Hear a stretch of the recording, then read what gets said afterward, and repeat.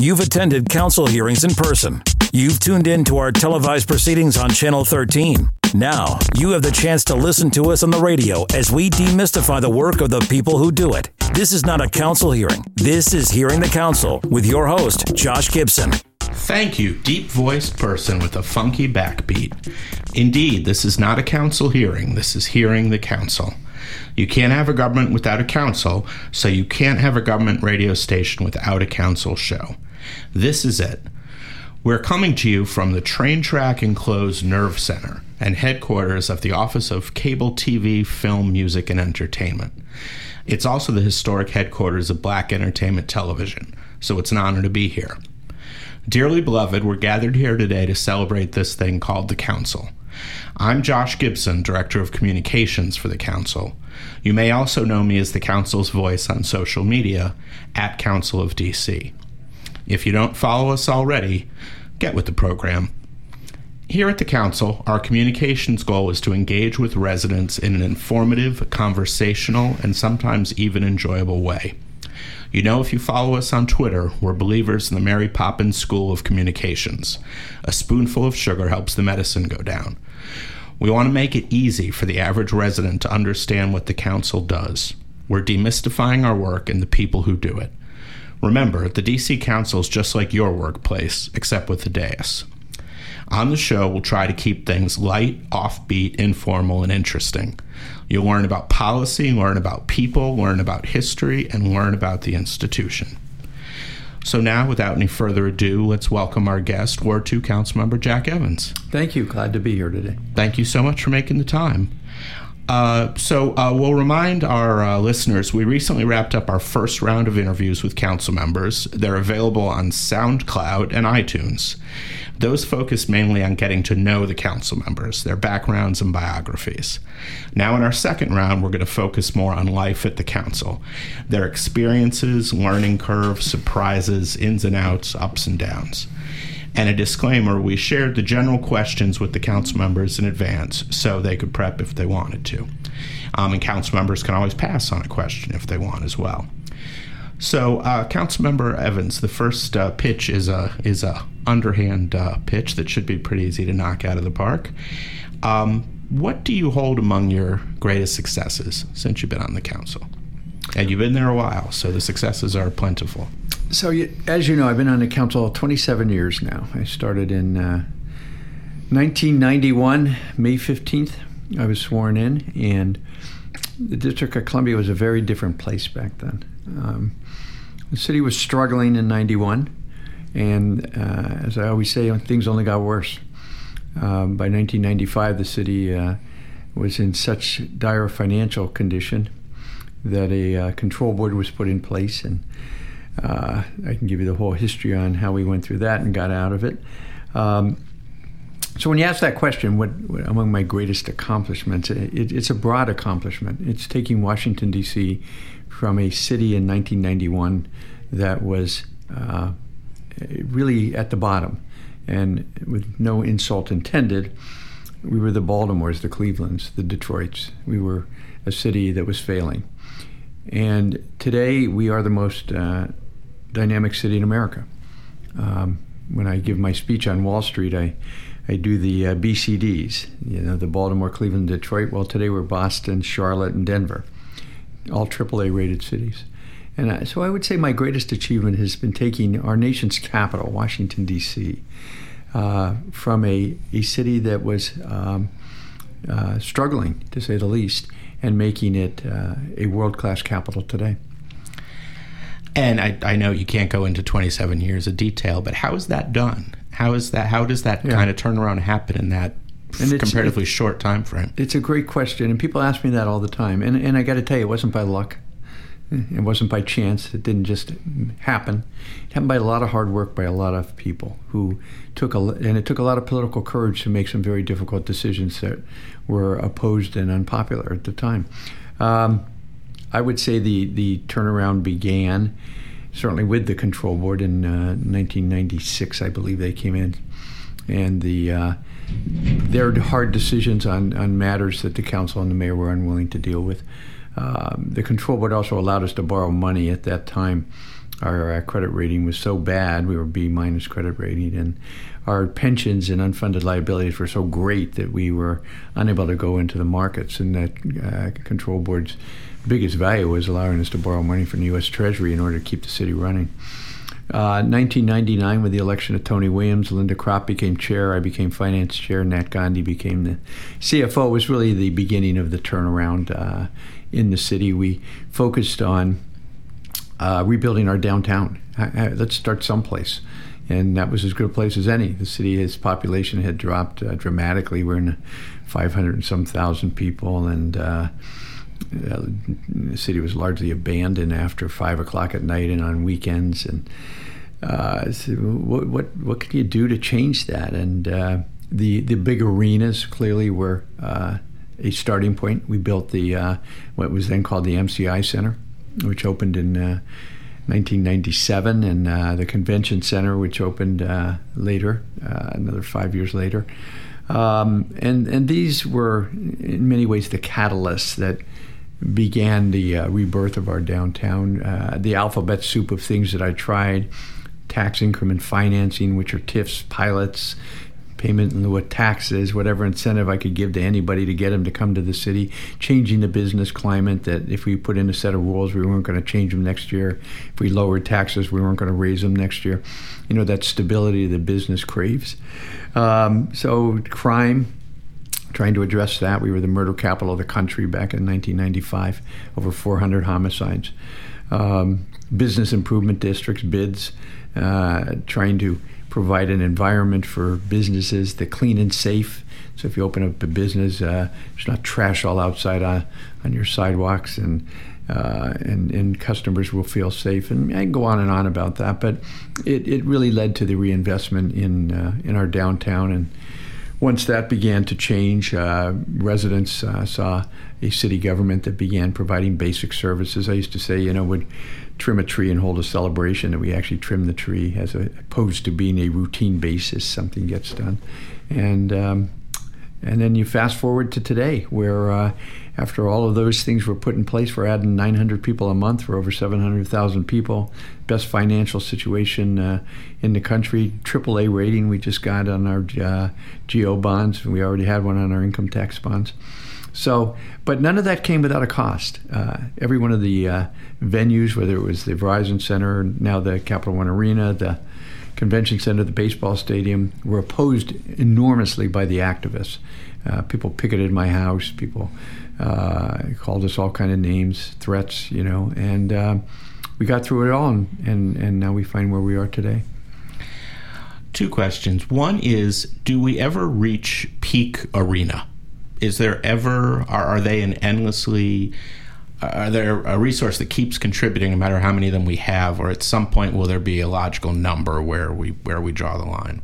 The logical number will be when we have the last professional sports franchise using the name Washington in the city. And there's only one left now. It's Washington Redskins. So when the Redskins relocate back to the district, which I'm confident they will, and we build a brand new stadium, they pay for it, but we build a brand new stadium where RFK Stadium currently exists. That will be the end of building sports arenas, because we now have a brand new baseball stadium, brand new stadium for the Wizards and the Caps, not so brand new anymore, but a new stadium, Audi Field for soccer, and the Wizards training facility, I keep calling it, but a new sports arena at Congress Heights, home of the Mystics. So, yeah, the football stadium will be the end of those stadiums, and we will have to maintain them, though. That's the thing that will be on the agenda going forward. The oldest of those, of course, being the Capital One Arena, but the Ted Leonsis just put $50 million in renovations into it. I haven't seen it yet. I'll be going on an opening night of the Caps. And apparently they've done a spectacular job with that. So yeah, that's as I see the end of that coming. What generates your confidence that the Washington football team will return to D.C.? We have the best location. I mean, it just comes down to that. The other locations that are available in Maryland and Virginia just are too far out or not accessible to Metro or whatever the particular issue is. The RFK site is right in the center of the region. It's Metro on-site. Access roads from Virginia and Maryland are easy. When we had I remember the New York Yankees were one of the first teams played at RFK Stadium when the Nats moved back. We had 55,000 people. I don't even know how we got them on the stadium.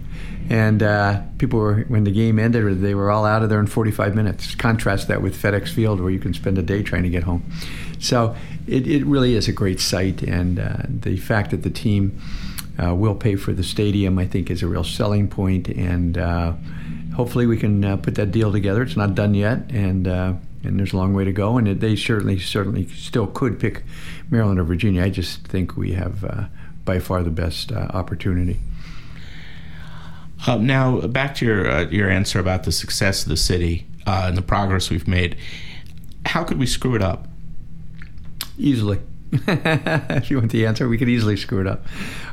Finances are always delicate, and recession's coming, and which we haven't had one, as you know, in a long time. We've had 9 years of economic expansion, and so when you put in place programs that are expensive, like the paid family leave program that they're talking about now, that have to be paid for, that when recessions hit, it's hard to take away once you put these social programs in place.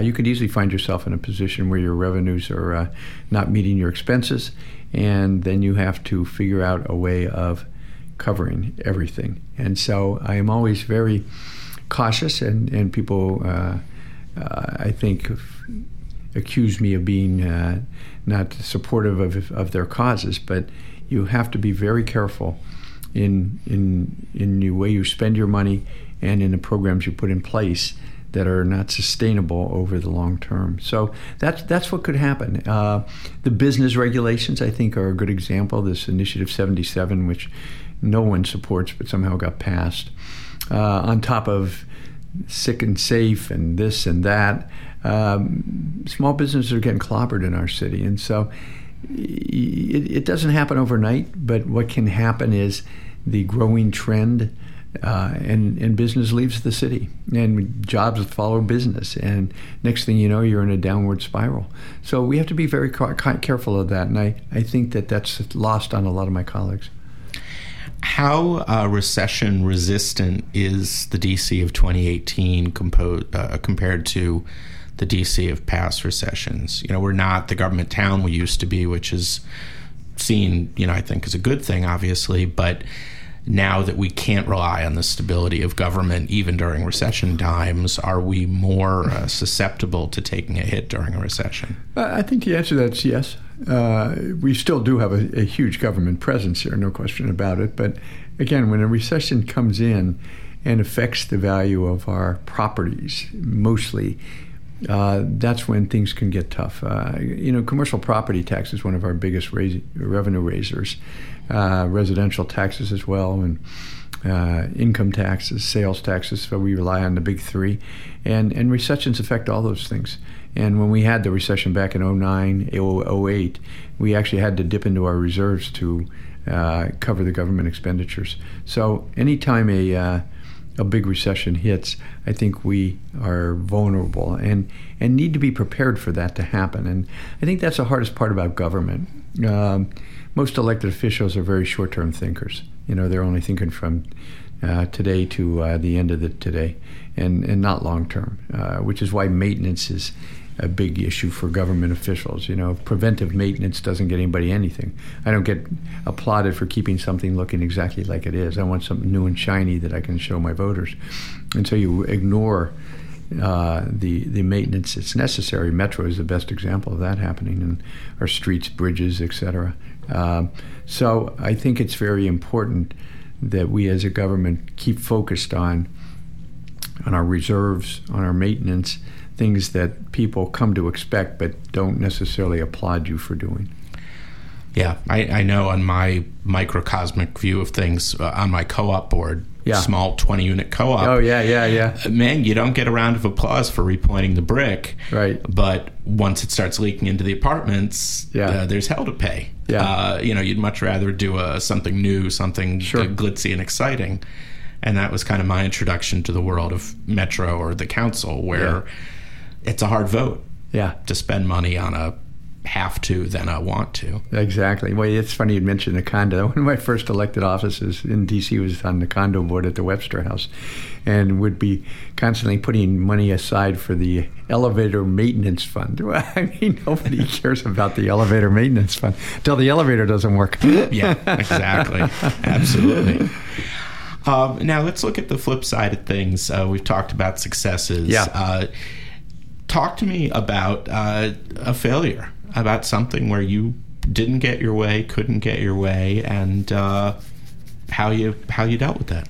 Yeah, there aren't that many of those. I'll be honest with you. I think my view has always been a long-term view, and when something doesn't work, I keep coming back. And I used to have this philosophy: I'll just outweight everybody who doesn't support what I'm doing. And frankly, it's worked quite well. I always use the Business Improvement District legislation as an example. I introduced it in 1992. It failed. 94 introduced it again, failed. 96 introduced it again, got it passed because the council changed and viewpoints changed.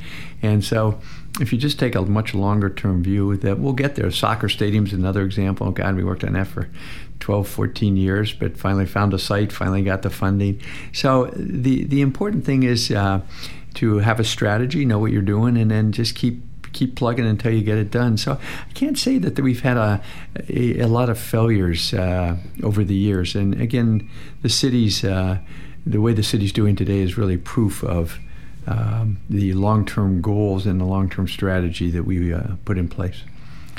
I have, a mirror experience of yours in that I tried to start a business improvement district in Adams Morgan and got pushback from the businesses because there were other sources of city funding coming in through other outlets. And when those sources of funding dried up and they were trying to run an entire neighborhood on dues, business association dues, all of a sudden the Adams Morgan bid made a lot of sense. That's funny. Lo and behold, we got it through. And, good.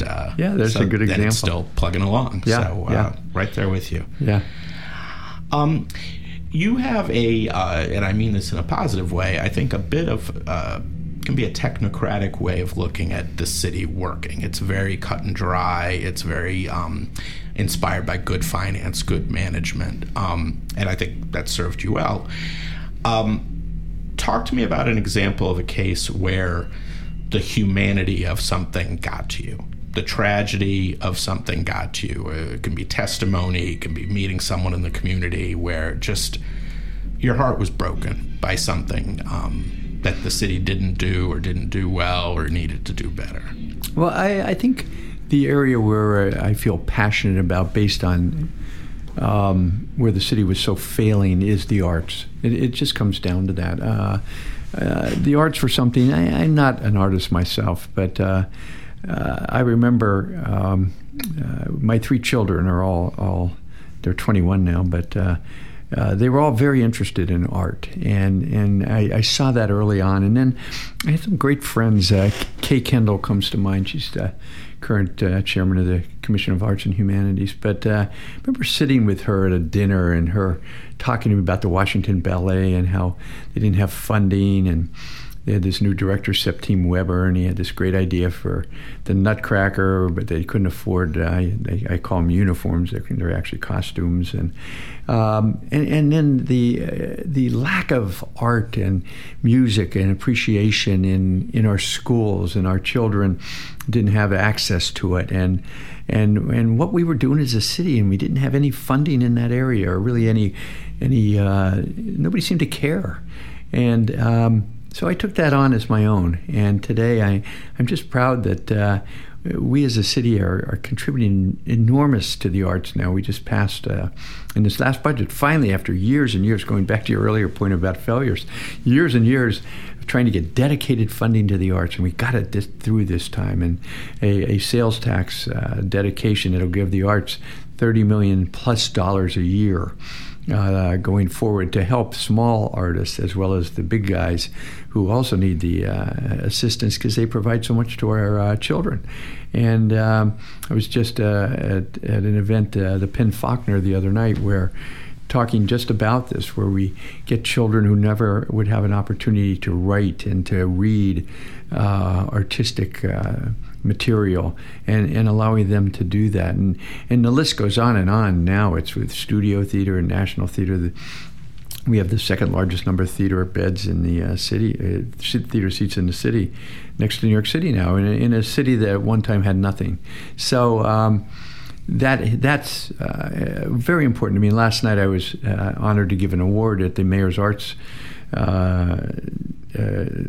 exhibit that they had. It's like the Academy Awards where they award different groups. And as I spoke to the crowd, it really was heartfelt how far we've come and how much we've accomplished in that area, and continue to do so. And you know, many kids, sports have always been important to me, but many kids aren't good at sports. And so if you don't provide other alternatives like the arts, then you're really failing. And my goal is to make sure that every child in our public school system has access to the arts. And was the origin of your fierce interest in the arts your kids? Because when you sort of, if someone wanted to stereotype Jack Evans, kind of the one element of your policy portfolio that they wouldn't predict would be your arts interest. Right. Long-standing, deep. You know, you fight every budget cycle. Is it your kids? It's hard to. I heard everything you just said, but I'm just curious what triggered that initial interest. It really was. Yeah, it was the kids. Yeah, I mean, they were born in 1996. And, you know, when they were 3-4 years old, they were all of them, very interested in it. And fast forward to today, my daughter is a senior at Parsons School of Design in New York City in women's fashion design and really just doing gangbusters up there. We worked with Michael Kors this summer. And, you know, she was always drawing little pictures of, you know, women with clothes and going back to when she was very young. And my son is a artist so good he could draw a picture of you that looks like a photograph. I don't know where that talent came from. It wasn't from me. I don't think his mother had it either. But nonetheless, and that outlet. And in school, they had access to the arts and were able to promote that. Whereas had they been in a place that didn't, they would never know they had that skill set and would have felt like failures. And so, yeah, that was a beginning. But I don't want to also not stress the people I met in this field. Again, the Kay Kendalls and others right. who, Dorothy McSweeney, and many others who showed me what we were not doing in the city and what we could do and how great we could become. And that's where we are, and it's great to continue to push that agenda so that we are known as more than just the nation's capital, but a capital of art and humanity. That's very important to me. Now, as someone who's been there for 27 years and who's seen it all, you must have some funny stories, maybe funny stories involving colleagues. Many of them, I'm sure, are not radio appropriate, but that's right. If you have a funny story, it doesn't have to be with colleagues, but those are the most fun. Has anything come to mind? Well, I've seen the whole movie over the time that I've been there, from 1991 with the cast of characters we had then till the group today. I would say the funnier stories were the earlier ones with Marion Barry when he was on the council with us, and John Wilson, my predecessor, who chaired the council, and a number of the people who came and went through those years. I was part of something called the Young Turks in 1992, 3, 4, when the city's finances were failing. Myself, Harold Brazil, Kevin Chavis, and Bill Lightfoot. We were all new on the council, had these ideas about how we could cut the spending and fix the finances, only to be completely overruled by the older members of the council, who referred to us not as the Young Turks but as the Young Turkeys. And so that was an interesting dynamic. I remember John Wilson coming in these were when the breakfasts were closed to the press back then, and he was so angry at Harry Thomas, this is Harry Sr., and about something, I can't remember what it was, and he got out of his chair and he was gonna go beat Harry up. And remember John Ray jumping in between them, and Marion Barry was sitting there eating his breakfast, and he said, let him fight. and I remember Kevin and I sitting there not having any idea what's going on here. So traveling the world with Marion Barry was always a lot of fun. Carol Schwartz, another one who I remember being on the bus in South Africa, and Marion and myself and Carol. Carol liked to talk, so she, a silent moment was not something that she was going to allow. And so she started talking about the purple flowers. I'll never forget that. Marion said, Carol, will you just shut up? And Carol had the last laugh because she did. And then there was silence on the bus. And then the silence was too long, and Marion said, Carol, could you start talking again? I'm sorry, I didn't mean that. That's pretty funny. It was so we've had, and as you said, there are a lot of stories you can't tell. Yeah. So a couple very quick questions before we wrap up. One is, so how is it as an elder Turk now? Yeah. How do you relate to the current batch of Young Turks? Well, we have a good group of people on the council, and I think my role, I think it's tiresome to some of the new people because they sound like, oh, he's telling the old stories again. But to just try and remind everybody of where we were and how we got to where we are. I think the council now is quite new. I'm the senior one. Phil, I think, is the second senior, and Mary's third or something. Vince Gray, of course, who has been around a long time, not necessarily on the council, but when he and I started out, I was council member in 91, and he was the head of human services in the Kelly administration. So Vince and I have worked together closely on a number of things over the years. But I think what I try to bring to the table is a sense to people of where we were, and to avoid those kind of pitfalls again. I am obviously the only one on the council who was here during the control board years, and the resurgence that took place after that. So, but I think we have a lot of good council members, a lot of energy, and so I feel optimistic for the future of the city. Okay. Quick answer on this. What is your council procedural pet peeve? What do you wish the council could do differently? I wish the council would start on time and end on time. That's my pet peeve. And I will tell you this. It's my experience at Metro. When I became chairman of the board of Metro, nothing ran on time. The board didn't start, didn't end. It was fairly chaotic. And I laid down the law. I said the board meetings will start at 9 o'clock and they'll end at 10 o'clock. And at the first board meeting, I was alone.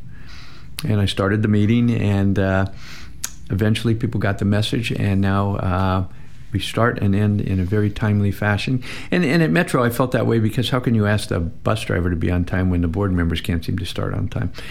So at the council, my pet peeve is that I have too many members who don't start things on time, don't end on time. People show up late. If the breakfast is at 9, everybody should be there at 9, and we should get started at 9. And it's just the way I am. I'm very anal about that, and that's the one thing, if I could get everybody to change, would be to start on time and end on time. Understood. At the on-time caucus, you and Councilmember Grasso. Grasso, yeah, David's always there. Me and him are sitting there alone in the room.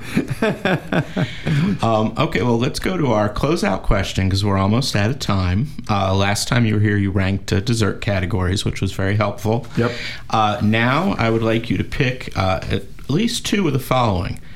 Do an impression, tell a joke, tell us about a strange thing you collect, tell us about an oddball job you had, tell us about one ludicrous thing you can't live without, tell us about your weirdest family member, or shower me with effusive praise. Well, I'll definitely do the last one. Thank you for doing these things. It's fabulous. You do a great job. It is it's an honor to be here, and for you to get all of this information out to the public, and frankly put a human face on council members who otherwise are only seen maybe on TV or viewed in a professional manner. I think this is what you do here is really important. So I want to thank you for doing that. But I could answer some of these other ones. Sure, let's go through an oddball job I've had. Well, I've had a lot of oddball jobs. I started out working when I was very young, cutting grass. My dad was a florist, so I worked in the florist business.